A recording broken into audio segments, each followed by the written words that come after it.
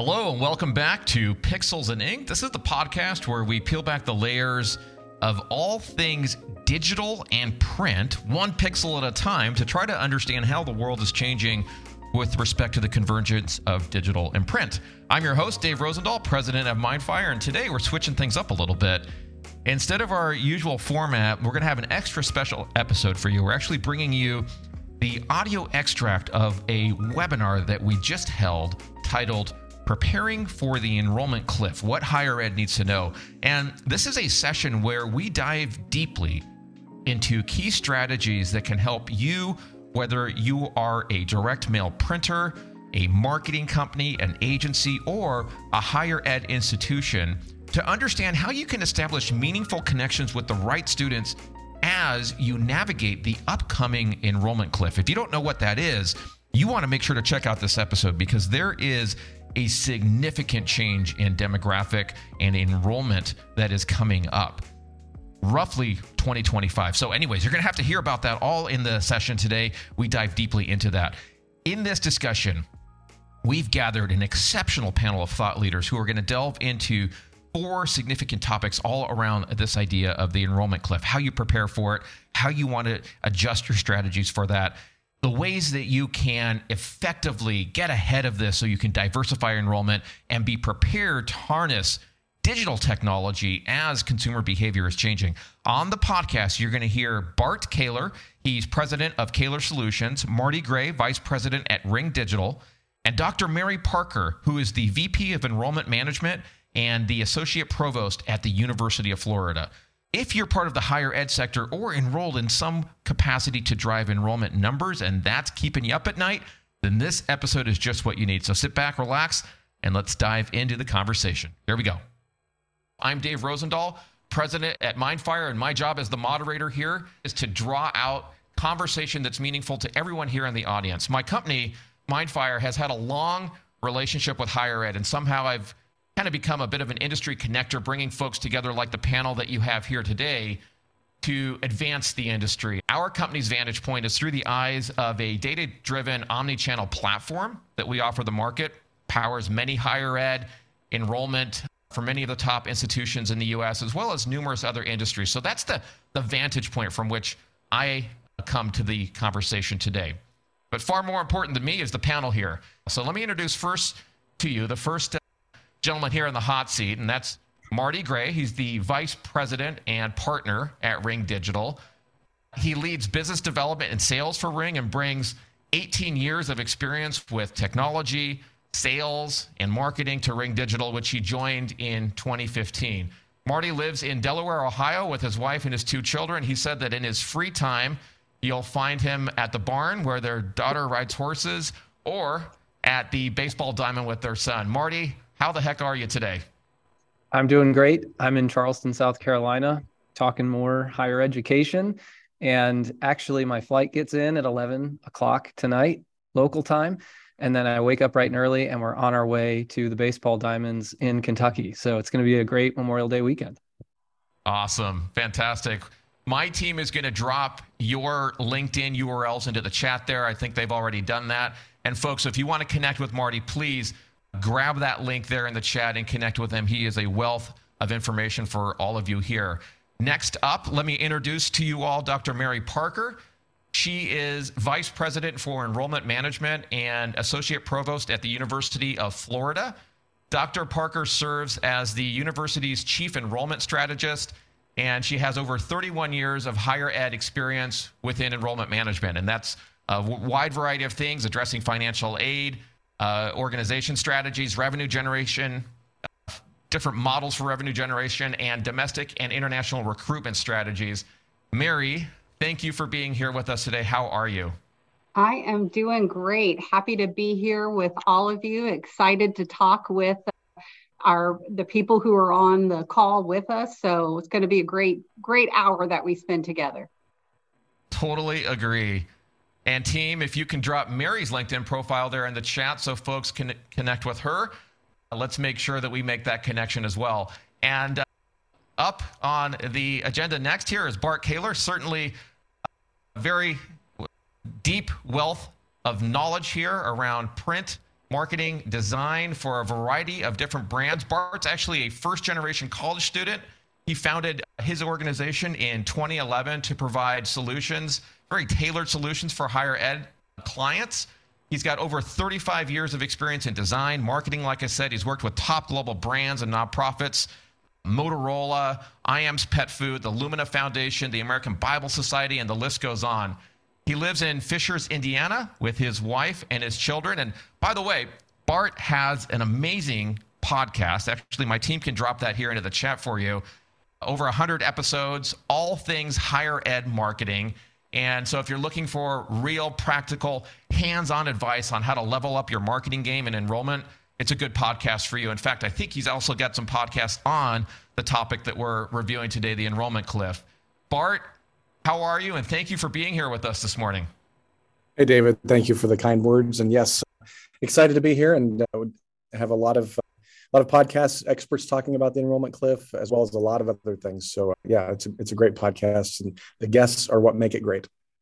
Absolutely. Just like all of you here. And I see Chris in the chat saying, I got to check out that podcast. It sounds like it's fire. It definitely is. If you just jumped in, I see Adam, Anita, Alex, Anna, Carrie, Chris, Chuck, Cynthia, Haley. Please drop into the chat there and say hello. I want to make sure that I know that you can hear us and see us there, because this is about to kick off here. By the way, if you are here until the end of the session today, I'm going to be looking, all right? You're going to receive this new white paper that you see here on the screen outlining the 5 ways to start preparing now for the enrollment cliff. And in that white paper, we're including insights that this panel is going to contribute today in the discussion, plus more that we think you'll need in order to factor how this is going to change your work, how to factor that into your thinking now. So please make sure you stick around until the end of the panel. I've asked my team to check the roster of who's here at that point, and we will make sure that you get this white paper the moment it's published. So if you are ready to get started with those introductions out of the way, please go to the chat right now and give me a yes. Everyone ready? Alex, I see he's psyched. He's ready to go. Give me a yes in the chat if you're ready to go. Jay, Carrie, Anna, Bill's ready to go. Everyone's got to be ready to go. All right. Chuck says yes. Matt says yes. Sam says yes. Okay. Fantastic. Good. All right. So let's get started. The first thing I want to dig into here, as we think about preparing for this looming enrollment cliff, I want to make sure we're all thinking and critically looking ahead at this anticipated dramatic drop in the college-age population that begins in 2025. And so, Mary, I'm going to actually put you on the hot seat first here. Thank you. I'm going to address this first to you. Yeah, you got it. Get you warmed up. From your perspective, Mary, how is the looming enrollment cliff changing the way you are recruiting at your institution? Kind of walk us through how your thought process is changing there. First, I will say this is something I think every enrollment leader, every institution is dealing with. And, we are preparing for and have been preparing for this looming cliff. But what we also know is the pandemic has really pushed this cliff much sooner than we expected. And we are seeing fewer college-going students today as we did in previous years. We also are seeing students choosing not to go to college. And this is impacting all institutions. And, the future doesn't always look great for where we're headed. And I think what we do at our institution is really begin to look at what are the demographics that are happening in our state, what are the demographics that are happening in the surrounding areas, and begin to look at what can we do to support our institution. We are a large public institution, a flagship institution. We have been very fortunate in the state of Florida to see upticks in high school graduation rates, not like my colleagues around the country. But what we also know is that my colleagues around the country are coming into Florida because everyone is going outside of their primary markets to look at students. So the competition has increased. What we know is that students today are a hot commodity. They're a scarce resource, and these students are all the students that we're all going after. So what we have done in the past, we can no longer continue to do.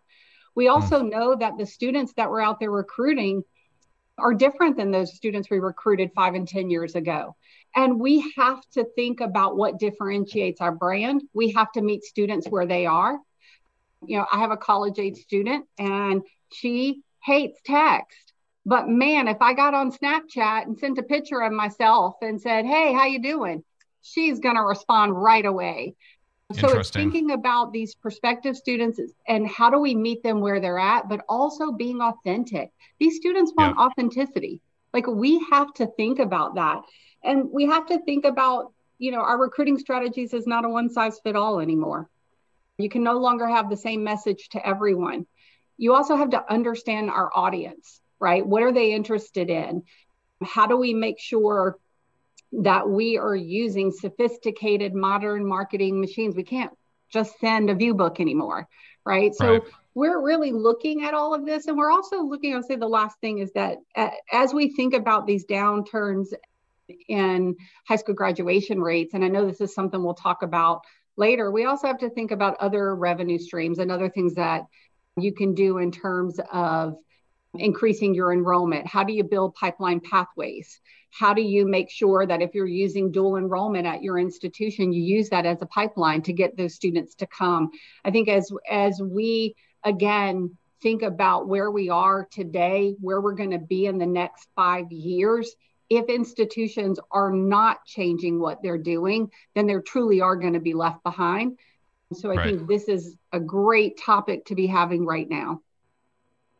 So if I could summarize, Mary, in one word, it sounds like change. There's a lot of change, left, right, up, and down, that we are experiencing, that you're experiencing, that we're all going to have to grapple with. So Bart, let me come over to you next here.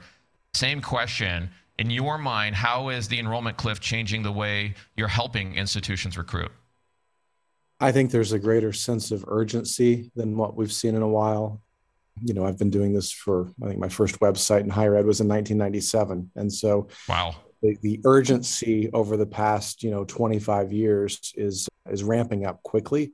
I think not only because of the enrollment cliff, which is a big part of it, but to Mary's point, I think that the ways that students today, especially Generation Z and the upcoming Generation Alpha, when we're talking about traditional undergrad, there's so much more distraction right now.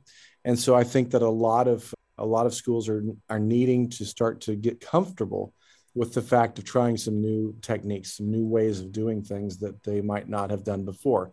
Mary kind of indicated the view book. I think that's a great example. I mean, print's not dead. Print's got a resurgent coming back. I think there's a lot of data around that.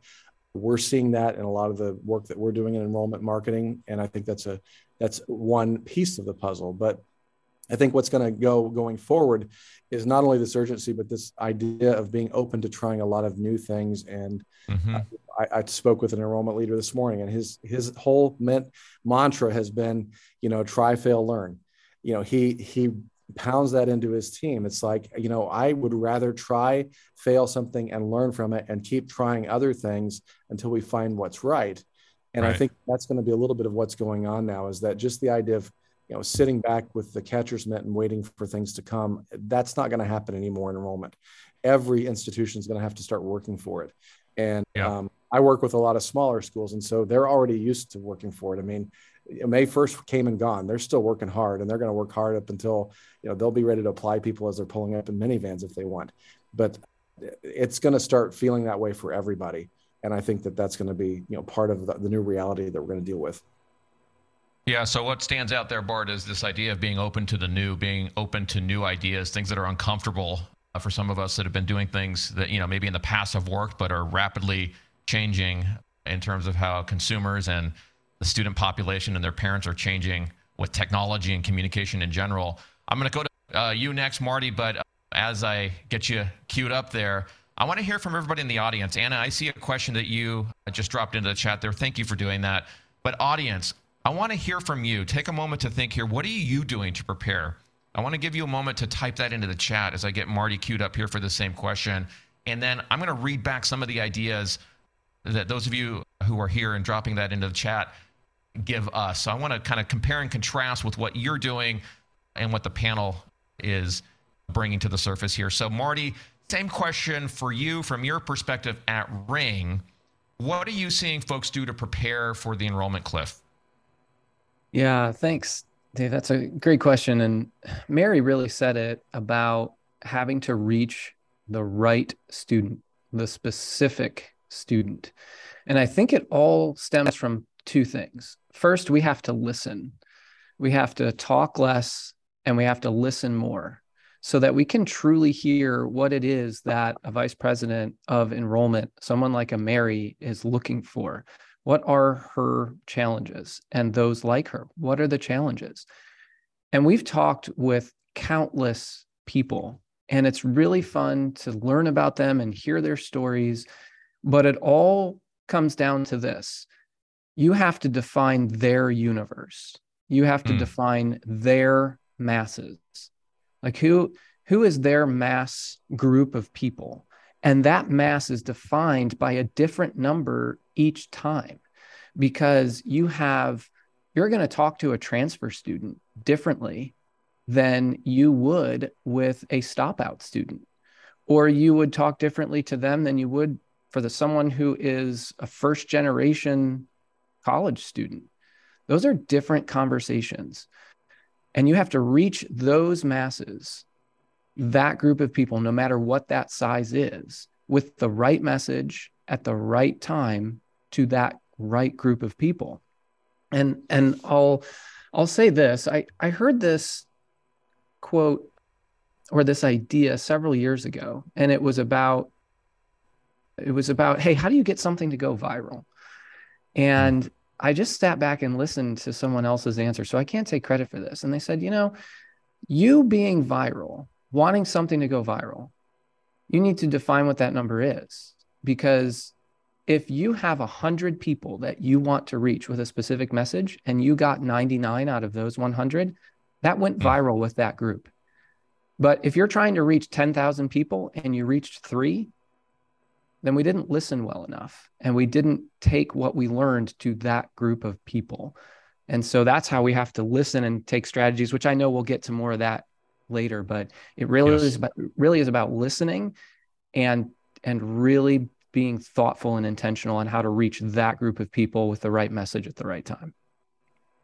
Yeah, I see some interesting additional points of view here in the chat, Marty, that we can kind of run up against what each of you have said here. And I'm going to read a few of those off. Ed, forgive me if I mispronounce someone's name. I'm not great with pronunciations, but I see Yazan, hopefully I pronounced your name correctly, saying that one thing is more on-site and in-person recruiting. If anybody resonates with that, let us know there in the chat. Marianne is saying, I've also read about an institution that is providing an incentive to faculty that have been teaching at their college after so many years, eligible to collect something like $75,000 to retire early. Interesting. Victoria saying, I'm trying new tactics and strategies to reach students. Susan added personalized communication on multiple platforms, targeted financial aid strategies, and defining my position in my market. Anna says we are a transfer institution and primarily graduate level. One of the strategies to address our market is to build an undergraduate college so that we can compete for high school students. We are also working on pipeline programs, heavy investment there, and we're working on a strategy to keep the denied students by redirecting them to another program in a different school. Very interesting.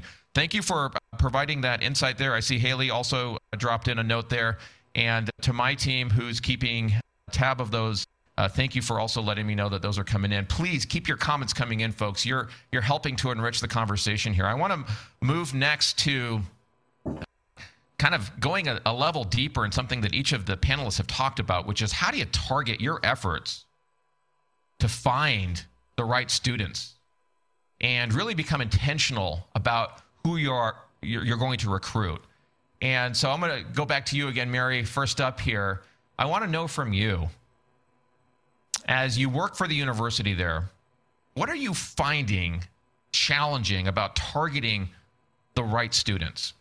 I think one is that when I think of the way that we build our recruitment strategy, I believe that recruitment is part of the entire campus, right? And there are certain populations that certain topics and things that are happening on our campus would be more important to them than others. So one, you have to engage You have to engage your stakeholders on campus. You have to understand what are those opportunities that students want. So I'll even back up before then. We have to know those populations and what they want, right? And I'll give a great example. When I first got to Florida, I kept hearing we were having difficulty increasing our underrepresented population.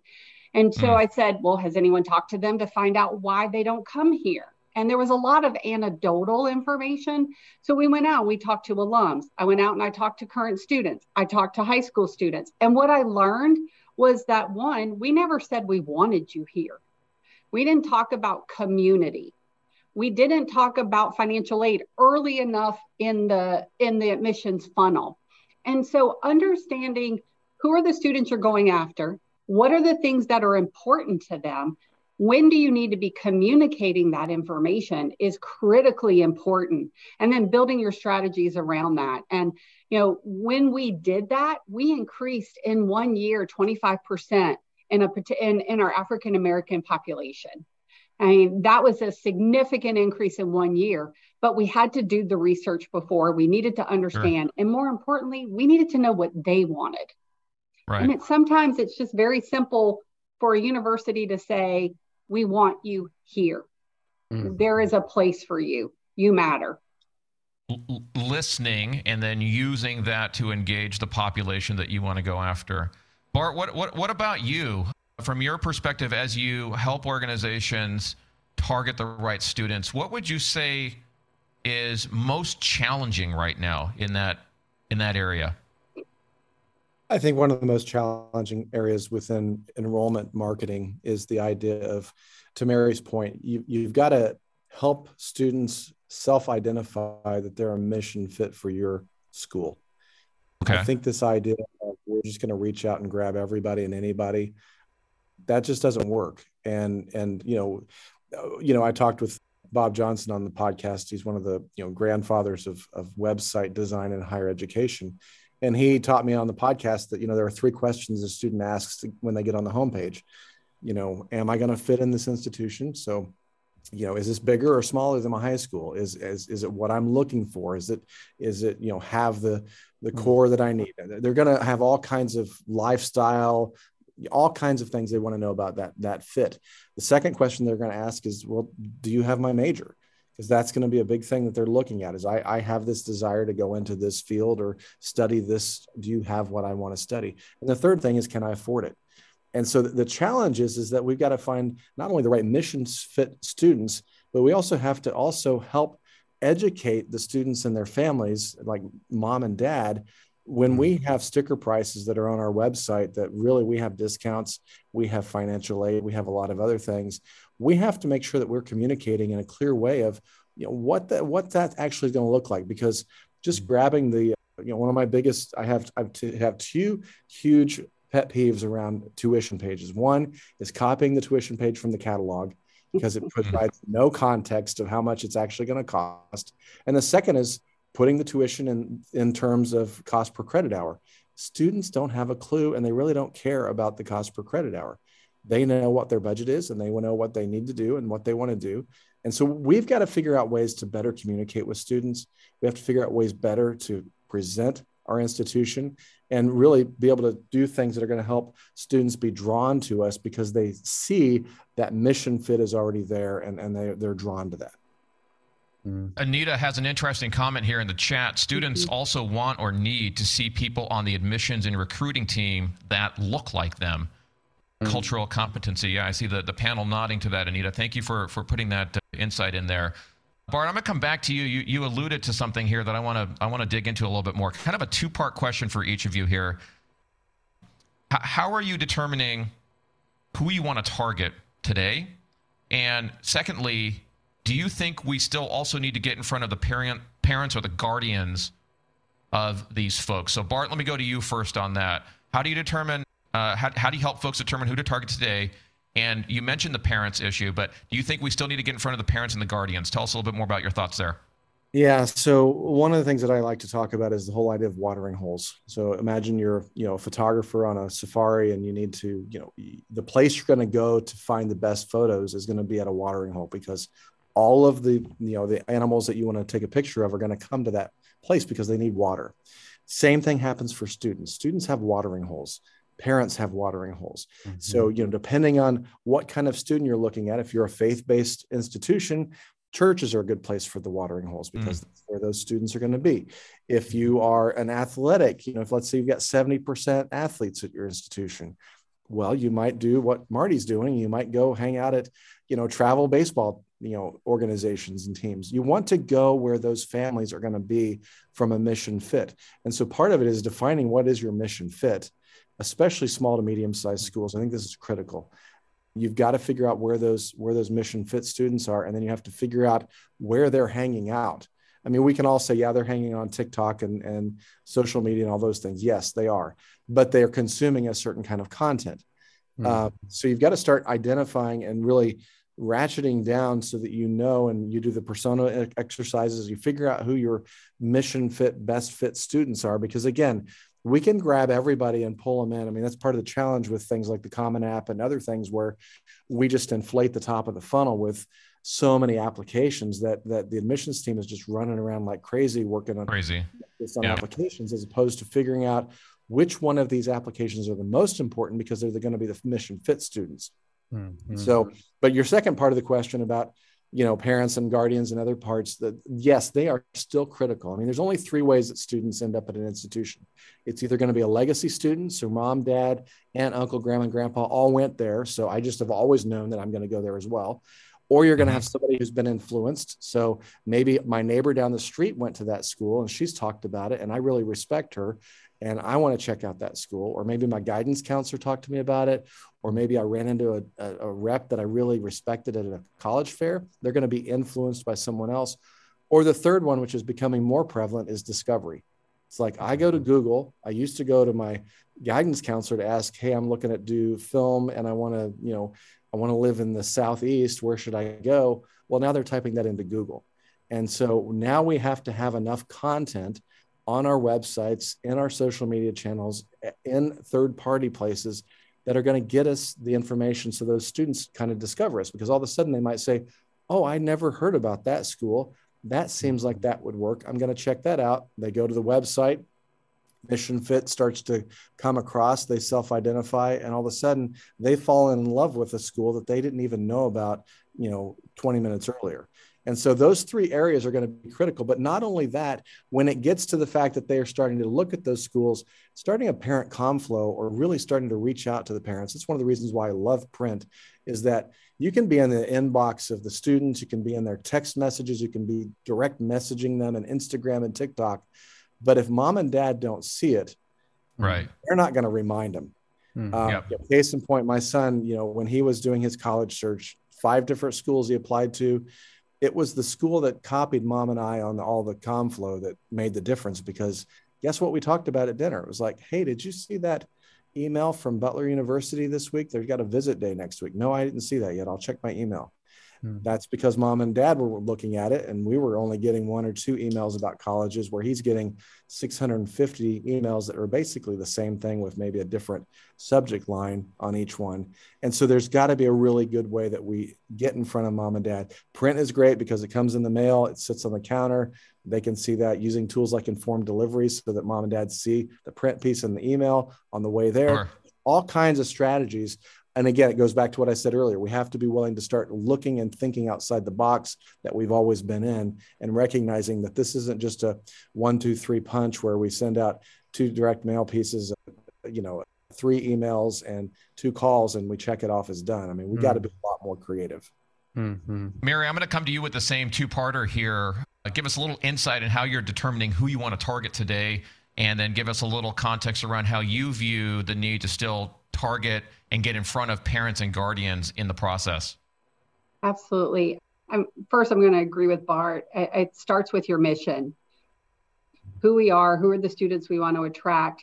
But I'm also going to say one of the things we do is looking at who are the students that come to our institution, who are the students that succeed, right? So we want to be able to look at what are the characteristics of those students, and then also look at what our enrollment goals are. So this year we've had, an increase wanting to look at how do we diversify our population, be more out of state? How do we look at more low income, first gen? I mean, that starts with a conversation with your senior leaders on your campus, understanding what your mission is and then where you want to be going in the future. And then looking at what are those goals and then creating your strategies on how you're going to get those students. And one of the things we really looked at was how do we identify, again, those students who are coming to the University of Florida, and then find pockets of those students in areas where we know we may have some traction. There are some areas where we know we have large alumni. There are areas where we know there are populations of like families, may be socioeconomic, it may not be. And we did a lot through search. And I think it goes to Bart's conversation, we talked about the discovery, right? We may purchase those students' names and then start targeting them about UF. But we also targeted the parents. And he is right on. I mean, one of the things we know is we just cannot have a communication stream for students. We have a communication plan directed at parents. And we do send a lot of mail material to the home because it is directed at the parent. We do a lot for our students through targeted social media, through digital marketing. But, you know, again, it goes back to what is your mission? Who are the students you want to attract? And then building those strategies in various ways. The other thing I will say, our alumni have been amazing, not just through our working with us on search, but your alumni are all over the country. They're internationally. They have sometimes connections into high schools better than we do.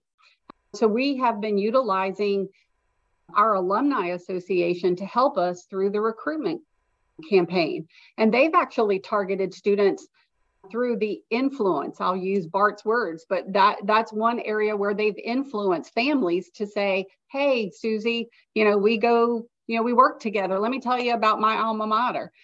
And that has been really successful for us as well. But I will say, no matter how you target them, you got to go back to making sure that people on your campus understand what your mission is, understand what are your targeted goals, and everyone should come together to build a holistic strategy that helps you recruit these students and get them to enroll. And that includes a comprehensive comms plan for parents, guidance counselors, people who are alumni. We have communication that goes out to our alums. It has to be all in tandem so that you can help to meet your goals. Mary, I'm gonna ask you a quick question here that I just saw come in from Jay. Relative to the student specifically, are you finding that direct mail is still relevant to getting those students into the funnel? No. We've seen a little bit. Direct mail certainly helps be visible, helps UF get out there. It's helping us to build our brand. But with those name purchases, we worked directly with Ring Digital, and we targeted them through a campaign there that led them to a microsite where they got a lot of information through video and other means. And what we have seen over the last year, that has been much more successful for us in introducing who we are as the University of Florida than through direct mail. Interesting. All right, let's dig more into that here in just a moment when we get to the Q&A portion. I'm sure that's going to perk some ears up. Marty, I'm going to come to you with the same question here. I want to know from you, from your perspective at Ring, how are you seeing folks, or how are you helping folks determine who to target? And then talk briefly to us about your view on whether we should be getting in front of parents and guardians. Yes. So listening, again, just going back to that, hearing who do you want to target? And Mary mentioned this community piece. That community piece, when we were trying to target those Pell Grant, low income, first generation students, there were really two objectives.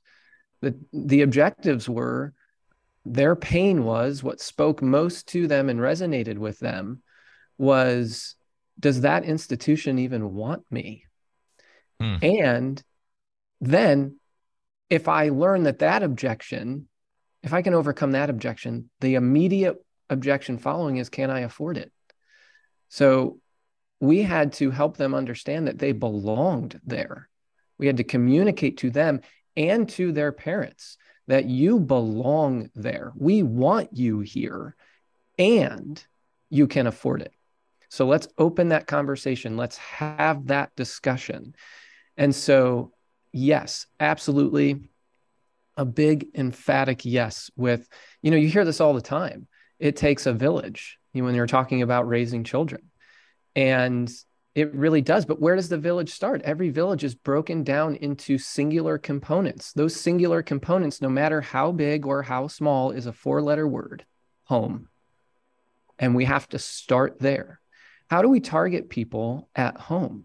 How do we reach people at home so that instead of waiting for them to go somewhere and then capture them or serve them some type of conversation piece in any form, multi-channel, let's start at home so that no matter where they go, then we are continuing that conversation wherever they are. But it all starts at home, starts at the dinner table, starts at, you're sitting on the sidelines of a baseball field, you're hanging out with families at barns, all this kind of stuff. And believe me, at horse shows, for those who aren't familiar and those who are familiar, you spend a lot of time sitting around talking, lots of it. Yeah. And the biggest piece of this is when you start at home and you take that conversation and it continues wherever you go. The watering holes, like Bart was talking about, where we see tons of success. That watering hole is specifically for those students who say, I heard your message, I resonate with your message, and then they raise their own hand and give you their information to say, I would like to continue this conversation, please. Now we should target those people precisely. Again, I said it earlier, I'm going to sound like a broken record. The right message to the right people at the right time. And yeah. And the last thing I'll say on this, and believe me, we could go on and on about this, for days, but as we're exploring who it is that raises their hand, the conversation piece is so important because it's the sum of all the marketing parts. We found that, like Mary was saying before, we purposefully will piggyback on direct mail, and it makes the digital combination or the digital injection to direct mail brings it alive. And direct mail on its own can still do things, but it's not going to do what it can when it has that booster, so to speak. Sorry, I feel like I just brought COVID language into this saying booster. But what I will also say is this: to Bart's point, what's important to the student? I would then say I would add to that, what's important to the parent or the guardian? That's why they also need to receive this content.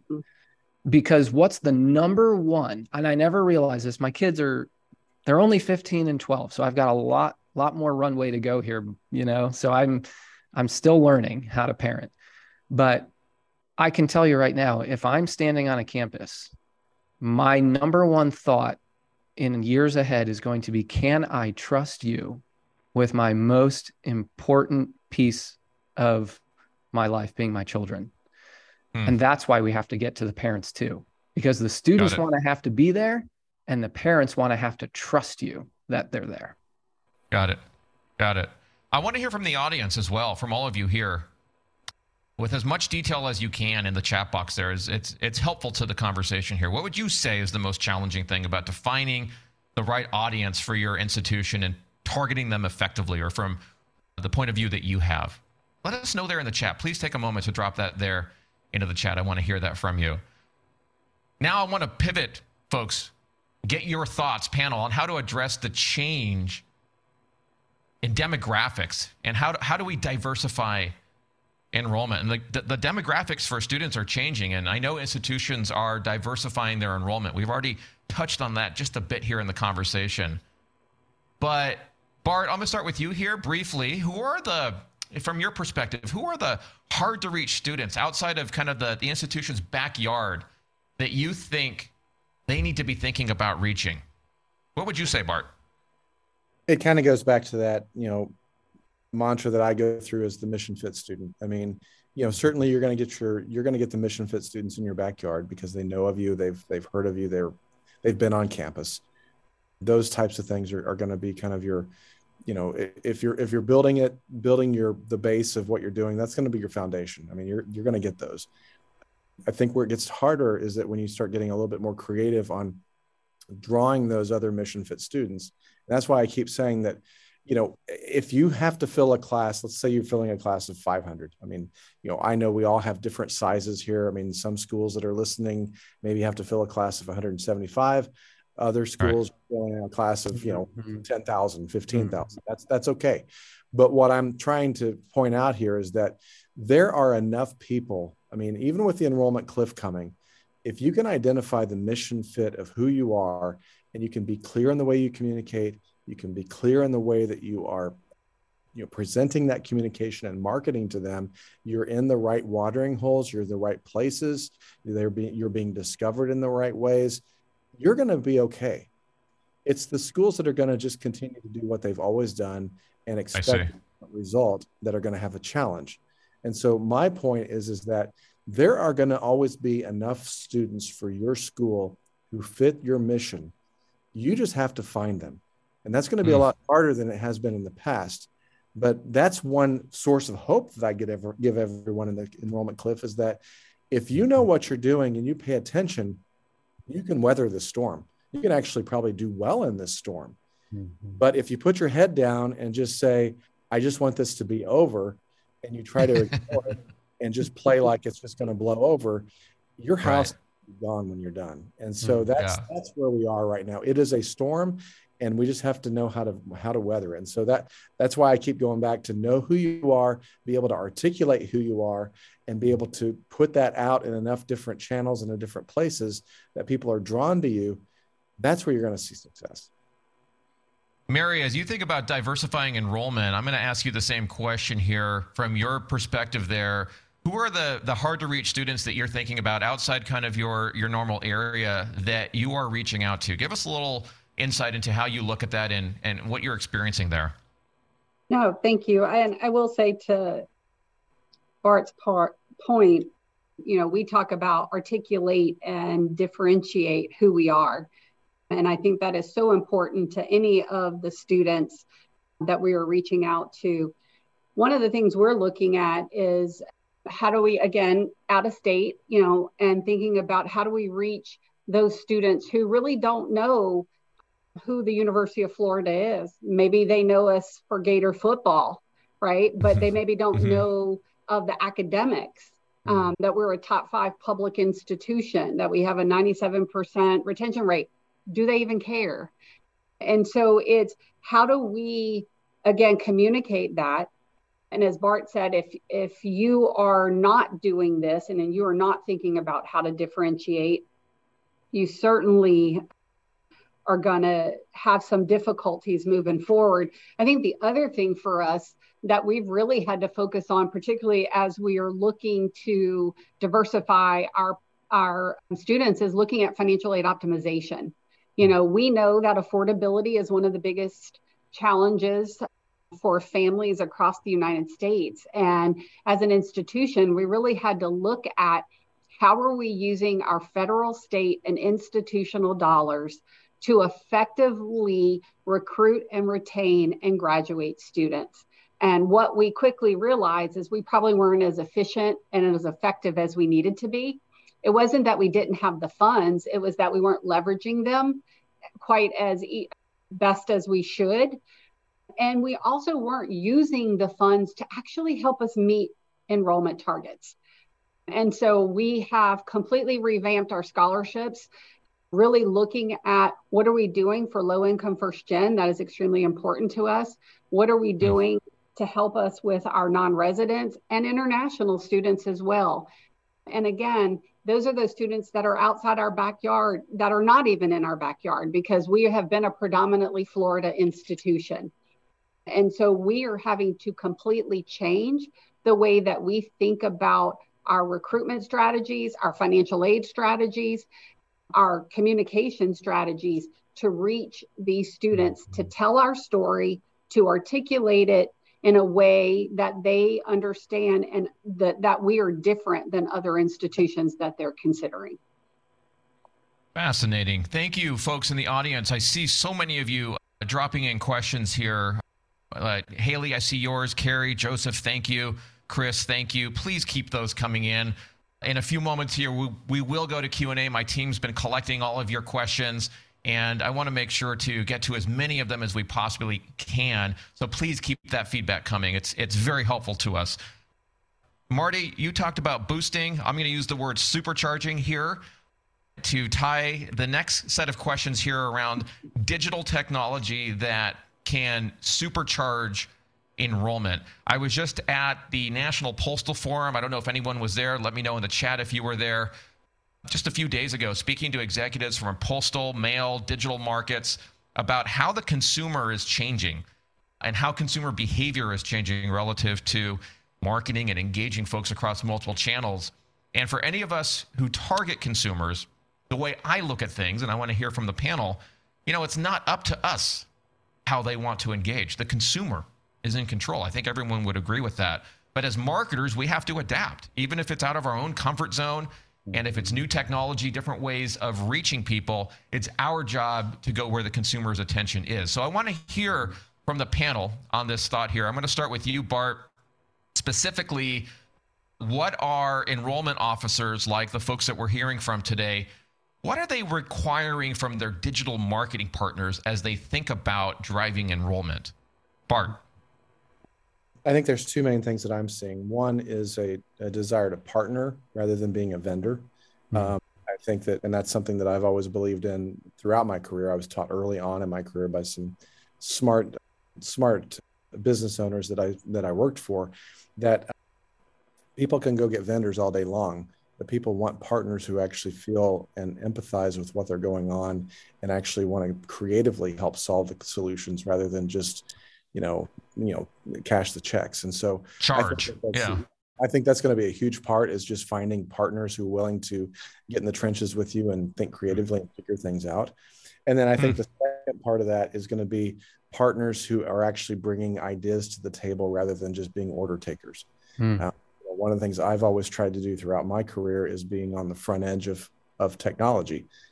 Not to make guinea pigs of my partnerships with my institutions, but I saw the internet in 1994 and thought this might be something marketers and designers ought to know about. And I told my boss at the time, and he told me I was crazy, that was a fad and that don't worry about it. But and then 2004 I started telling people, hey, Facebook's getting ready to go to the public. I think we ought to pay attention to that. That might be something. Social media might be something people are going to be curious about. Well, that's where that went. And right now, what I've been telling people is, hey, artificial intelligence is going to be a big thing. You need to pay attention. Figure out how you're going to use ChatGPT in your enrollment marketing. And I presented this week at a conference about that, and certainly willing offline to talk more about that. And that's my passion right now. But I think we have to figure out how to use digital technologies and not run away from them, not be scared of them, not be scared of the faculty when the faculty are saying, we're not going to have ChatGPT at this school. We've got to figure out how to actually articulate it well and be able to start using it and use the tools that are at our disposal. Mary, give it to us straight here. What are you looking for? Yeah, what are you looking for from your digital marketing partners? Just between us here as friends. Share it straight. All right. I'm pretty hardcore here. Okay. It is, for me, about relationships. I need to understand and know the person I am working with. I need to know that that person is going to work just as hard as my team and I are going to work to help meet our goals. I do not want to be talked at. I don't want you to come in and tell me that you're going to fix all my problems, but you don't listen to what my actual concerns are. And I think Bart said it best. I want somebody who's going to come to me and say, hey, we have this great idea. I know that you have this challenge. We'd love to talk with you about how this would work.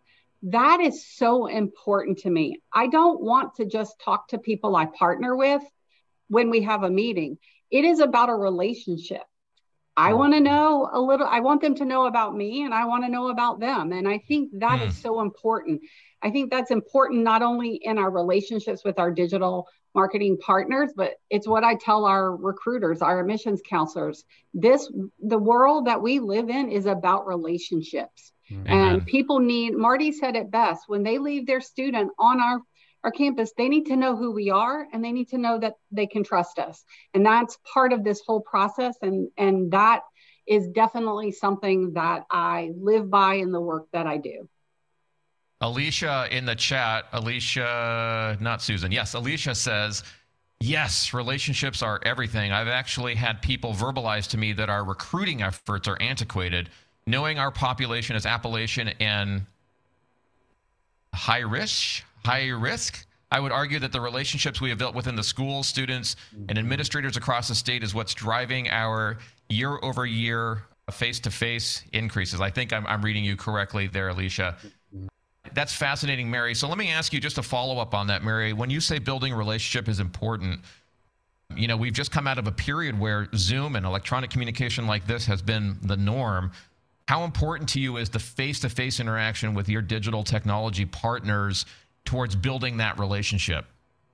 You know, I think what I have seen and what I feel like has been working for our team is we do a lot with our partner on Zoom because there are periodic meetings that we need to have.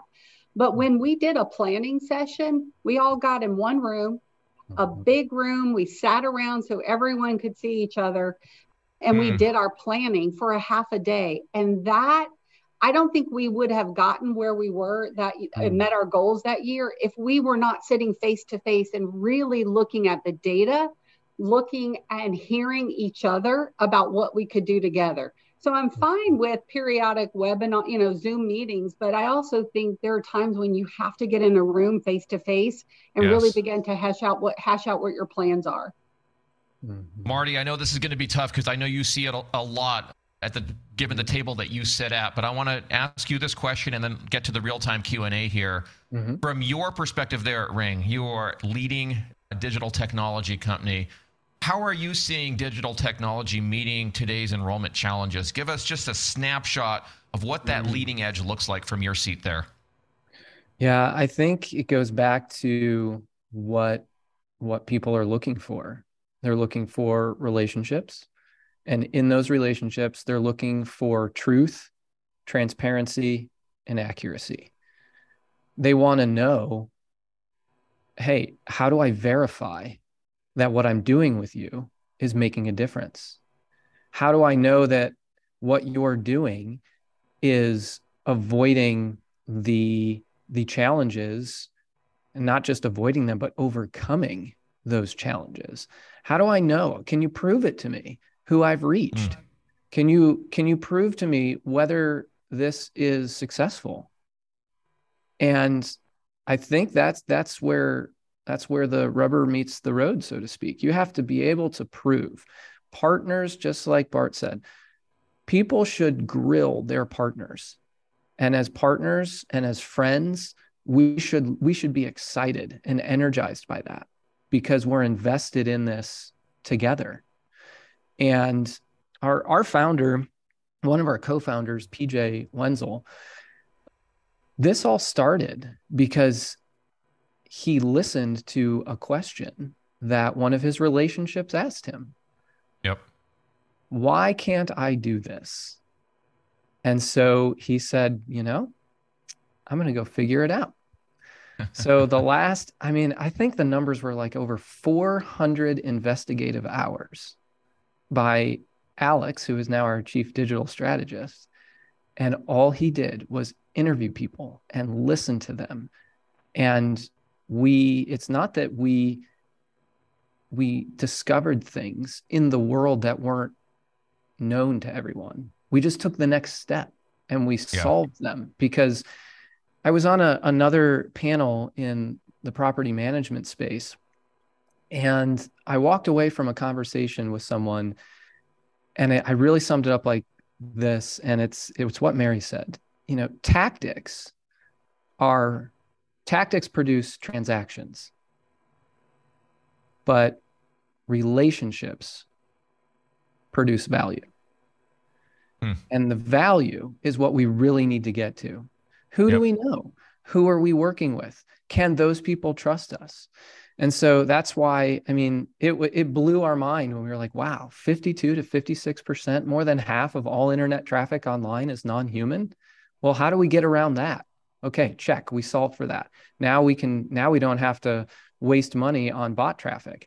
And it's not our money in the first place. It's the institution's money. And if it's a public institution, it's the taxpayers' money. And we have to be able to verify every dime that's spent. And to Mary's point earlier, how is it proving that it's working? And so, and I love in-person meetings. You know, one of the things that I think the pandemic did is it actually helped to get rid of the phone call. And at least now, periodically, we can see people in 2D. Yes, just like this, face to face, which is helpful. Interesting. But it will never be a replacement, ever, for the impact that flesh in the same room as flesh, having a conversation, real people having real challenges and solving real problems together. That's really what it boils down to. And if you are the same person on camera as you are in a room, you start to bridge a gap like, oh, I can trust this person. And so I love those in-person meetings. When we flew down to Florida, that was so great. And then I'll tell you what, I wanted to learn more about the industry, and Mary was so kind. I mean, it was what, over 2 hours. And I think I have 6 pages of notes from those 2 hours of her just sharing. And I learned more about Mary probably than I did the industry, but I learned a ton about the industry. So yes, relationships, truth, transparency, accuracy. I mean, I could go on. I'll stop, but I could go on. I want to get to the questions now. Everyone that has submitted a question in the chat, if I haven't answered it or if the panel hasn't answered it in the course of the discussion here, don't hesitate to paste it back into the chat. My team also has a document here in front of me where I'm seeing the open questions, so I'm going to get to those in just a moment. And if anything has sparked something in your mind that you want to get from the panelists here, I've asked them right before we went on air if they would be willing to stick around a little bit past the hour to make sure that we get to all of your questions. So please stick around. We're going to get to all of those. While I get those ready, though, I want to make you aware of one more thing. My team is going to grab this URL and get it ready for you, because if you want to learn more from Marty, or for that matter, any of the panelists that you've heard from today, take a moment to visit this URL, which my team is going to drop here in the chat. If you have questions about anything you heard about today and want to speak one-on-one with any of the experts at Ring Digital, that's what this is for. You've heard Marty. He's passionate about bringing you knowledge to advance the industry, to lean into the value of relationship and bring you help that you need to meet your enrollment goals. So if this is something you want to know more about, if this is something you want to learn more about, please take a moment, visit that URL. He and his company do these kinds of sessions here to help you to invest in the market's understanding of how to leverage digital technology to make better business decisions. So take a moment to visit that URL or jot it down. My team's going to drop it there in the chat. Looks like we already have. Thank you, team. When you go to that URL, you're going to see a page like this. Just take a moment, fill in that form, and we will get back to you very quickly in order to continue the conversation, all right? So my team's dropped that there in the chat. Make a copy of that. And now let me get to the questions that have come in here in real time. Chris, I see, saying super insightful panel discussion. Thank you all. Chris, thank you. Thank you for being here. The first one comes from Anna Maya. I'm not sure if I'm pronouncing that correctly. Again, Anna, forgive me if I've said this incorrectly here. Now, panel, raise your hand, wave your hand at me like this if you can answer this question as we go through these. First question, how are you addressing SARA as you expand into other states, SARA? Who can answer that for me? I feel like that might be a Mary. Yeah, it could be a Bart too. No, I will say we have not, I mean, we certainly look into that, but we have not seen an impact on the work that we are doing with issues of SARA. So it really has not, for us, been an issue in the states that we have been going into.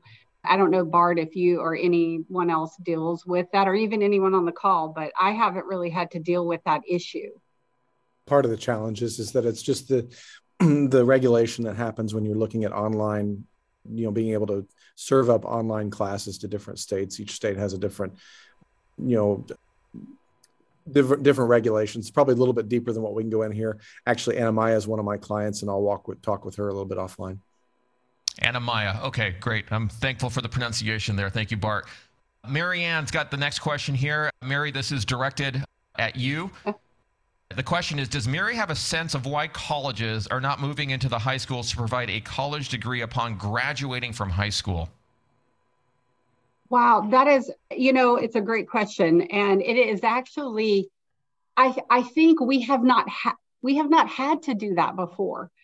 We have not had to think about that before, right?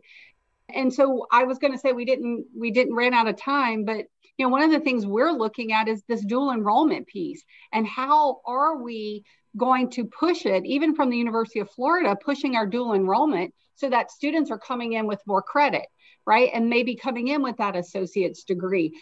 Again, I don't know that schools have had to really think about that way as a pipeline to get students in, but it's certainly, when we think about other enrollment pathways, it is something we should be thinking about, right? Going into the high schools, offering. So now our admissions counselors are talking about dual enrollment. Let me tell you about the dual enrollment program we have at the University of Florida and how you can make that connection much earlier. Again, it's an alternative pathway to get them into your system. You can start communicating with them. I think we're going to start to see that more and more from other universities.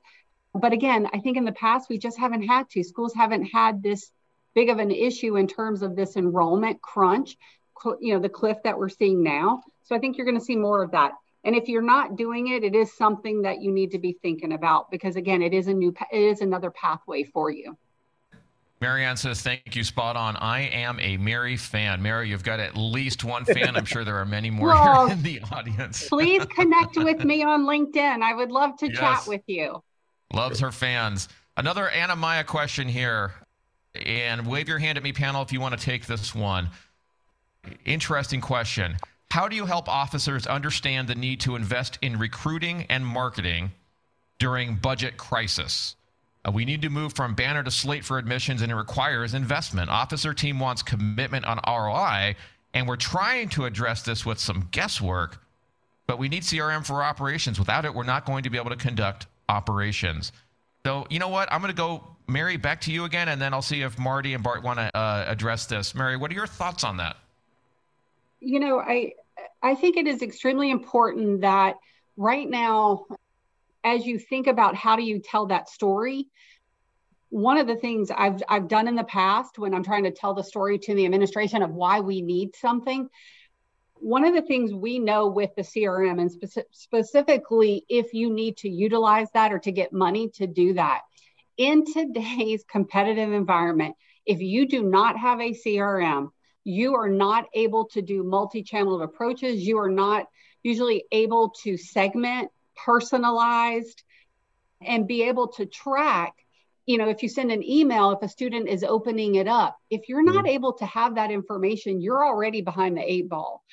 And so I think when you look at return on investment, one of the things we did was, if we had this CRM, we know that we're going to be able to reach X number of students more. By reaching X number of students more, we believe that we're going to be able to increase our enrollment by this amount. This is the return on investment. This is the net tuition revenue that we're going to be able to bring into the institution by investing X. After so many years, this is going to pay for itself.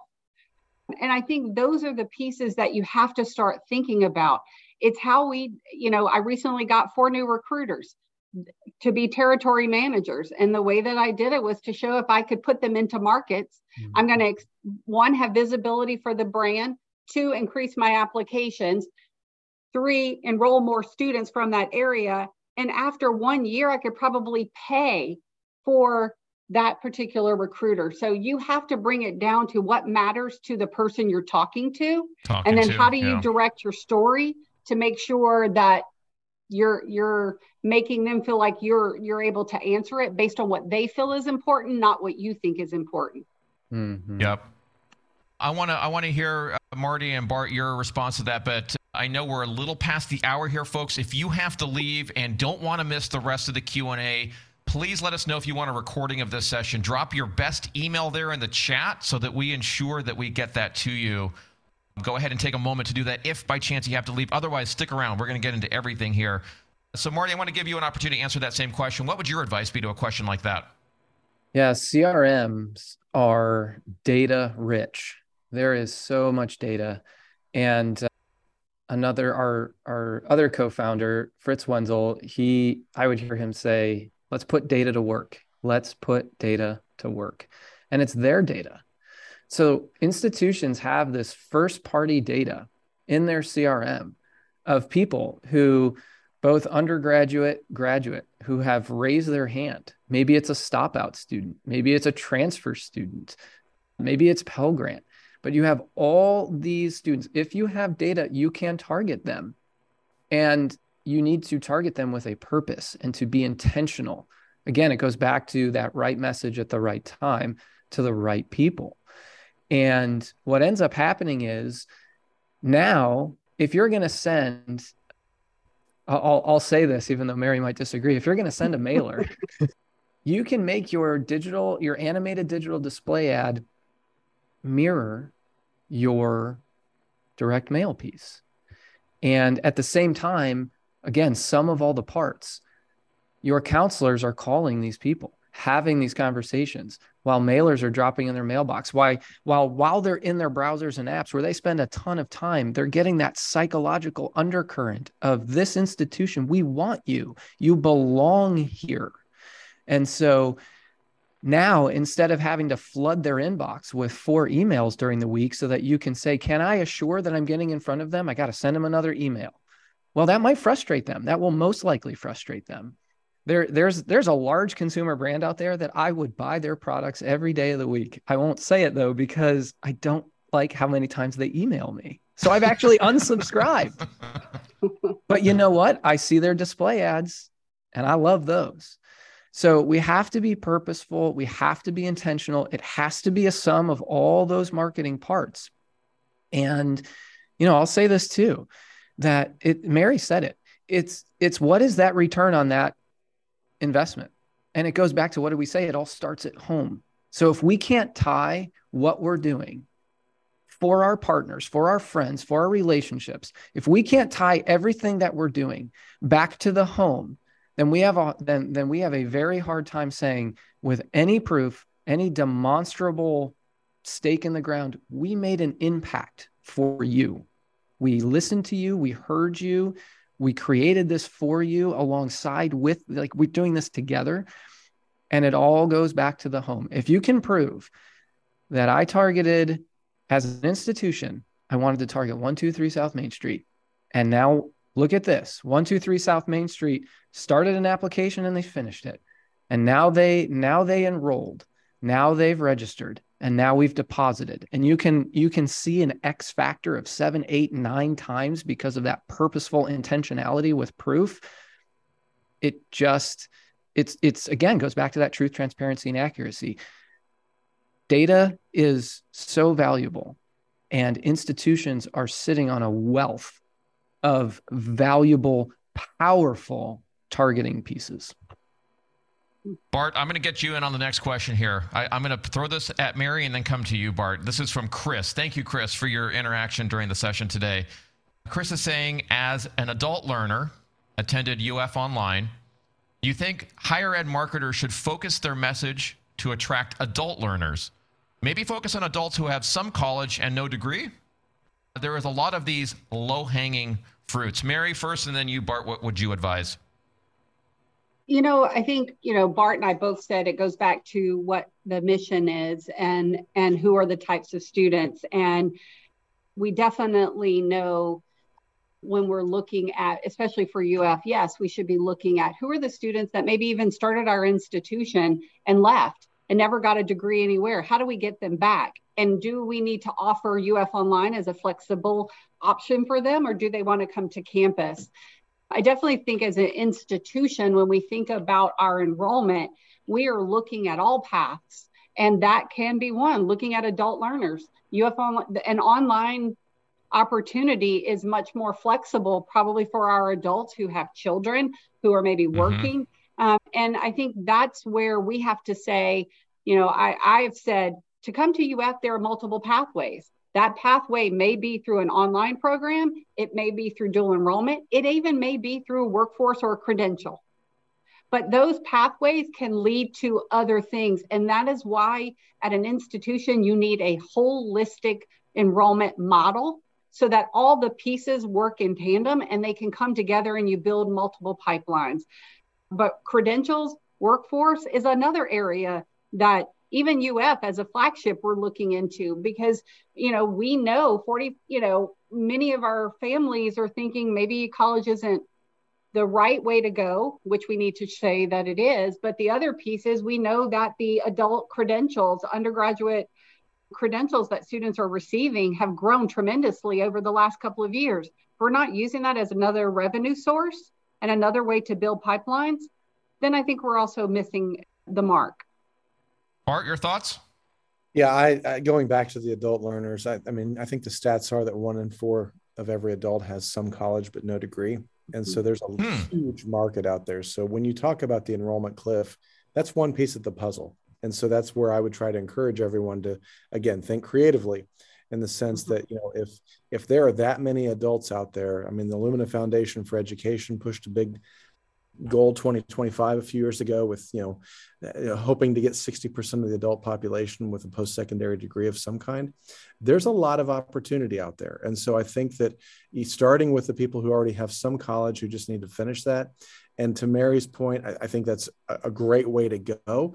And one thing to keep in mind when you are at the adult level and you're not competing against 6 other schools that the students are looking at, you're competing against life. And you've got to make sure that comm flow and the way that you do those marketing efforts are focused on those needs of those students, because you can't just throw them into a 3-month comm flow and be done and assume they're not interested anymore, because life changes and people that you might have had an RFI for before COVID, guess what? They're probably still interested in coming to college. They just haven't got back onto it yet. And so I think that's where someone looks at. David, can I just say one thing that Bart mentioned too? I just think it's important when you think about alternate revenue, different enrollment paths. When you think about your alumni, there was a new study that just came out from Wiley that talked about getting to renew your hard skills, soft skills. And after, 2 years, you should be thinking about what do I need to do to upskill those skills, and 5 years for soft skills. So one of the things you should be looking at is how can we draw back our alum to come back to do these credentials? That can generate some additional revenue for institutions that will then allow them to use that revenue to help drive some of the other academic pieces at the institution. So just wanted to put that out there to say that's great. That's another piece that you could be looking at. For sure. I see Todd, Susan, bunch of Susan, Steve. Let's see, Stephanie, Sam, Rich, Misty, Megan, Matt, Ken, Jay, you're all still here. Cynthia, Christian, Chris. If you have any questions that you would like to throw to the panel, please let us know there in the chat. I have a question for all of you who are still here. Thank you for sticking around with us. Here's my question to all of you, and this is very helpful to us. So please, please take a moment. I want to know, what stood out to you today? As you think back to the discussion that we've had, I would like to hear from you. What's the insight or the aha, the light bulb moment that was informative for you? Take a moment, please. Give us that there in the chat. I want to know what that was for you today. I'm going to read some of those back here for you. I also got a list of all of the folks who would like the recording, and we will make sure that we get that out to you. We're going to go just a few more moments here to make sure that we get to all of your questions. If you are still here, you're also going to get that white paper. We appreciate everybody sticking around. I know we've gone over our allotted time, but thank you for sticking around. And panel, thank you as well. Rich is looking for the recording. Bart, absolutely, you'll get the recording as well. Everybody who wants the recording, let us know there in the chat. I see a lot of comments thanking the panel for the participation. We appreciate the panel for sticking around here and continue to answer questions. Chris says, I really thought it was insightful to make sure you communicate that underserved potential students know that they are welcome at your school. So Chris, thank you for that. That stood out to you. That's good to hear. Misty says, purposeful targeting with the intention of showing them we want them and showing parents they are in safe hands. Yes, that's certainly important to me as a parent. Susan says, thank you. I'd like a recording of this meeting. No problem. You got that. Susan says, confirmed that we are on the right path. Need to dig deep to find alternate student cohorts. Could you also please send me the recording? Absolutely, Susan. We'd be happy to. Rich says, the aha moment came from how granular we have to go in order to develop interest in potential students. Marianne says, I really appreciated the approach of try, fail, and learn. Christian says, the aha was that most institutions still expect to grow enrollment despite the enrollment cliff, and some institutions are not properly preparing for it. Fascinating. Fascinating. Well, thank you, folks. Keep those comments coming in. We're going to wrap up here in just a moment. So if I didn't get your question, please put that there in the chat. If you want to have your question answered by the esteemed panel here, if you enjoyed the session today, please give the panel some love there in the chat. Let us know if you got value out of it. Thank them. I want to make sure that we thank Marty, that we thank Mary Parker, Bart, for their participation today. And thank you to all of you for spending time here with us today. Susan says, thank you for sharing your knowledge. You're welcome, Susan. We'd love to do more of these. If these are useful and informative to you, please let us know. We're happy to continue bringing you this information. So Marty, Mary, and Bart, I'm going to give you an opportunity to say a closing word here, and then I will bring us to a close. So Marty, I'll start with you. Well, if I could say two words, first of all, I know you thanked us, but I would like to thank you for hosting this, for putting this together. There is a lot of behind the scenes work that most people will not see.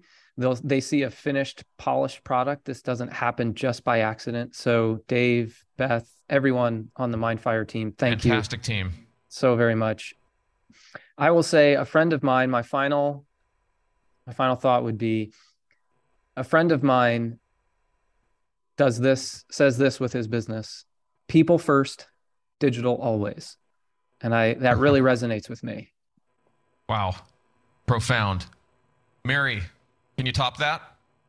No, but no. So I'm not even going to try, but I will say this.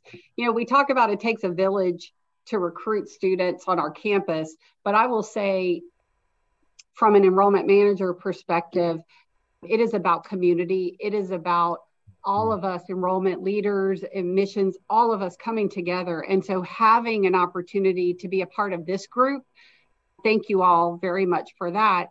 But also to the people who are on the webinar, that's what we're all here for. We help each other. Yes, we might compete in times, but for the most part in our community, it is about relationships. And so if there are things that we can all help each other with, that's what we should be doing. So thank you again for having me here. And thanks for those of you who attended.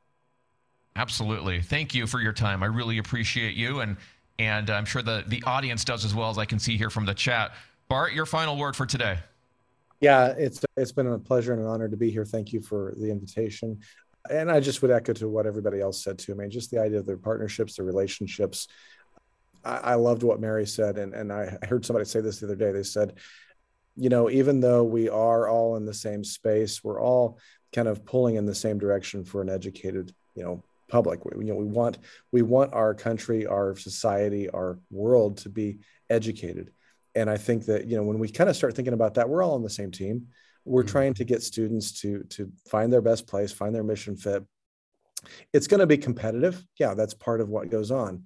But at the end of the day, I still go back to the fact that if we can identify our own authenticity, identify who we are, articulate it, those students are going to be drawn to you. And you just have to be creative in the ways that you get the word out to them. So again, thanks everybody for being a part of this. Well, thank you, Marty, Mary, Bart, and most importantly, thank all of you who are spending time with us here today. We all hope that you enjoyed the conversation and that you learned some new ways to think about the enrollment cliff and the work that you do, which is so vitally important. And with that, thank you all. Talk to you soon. Bye-bye.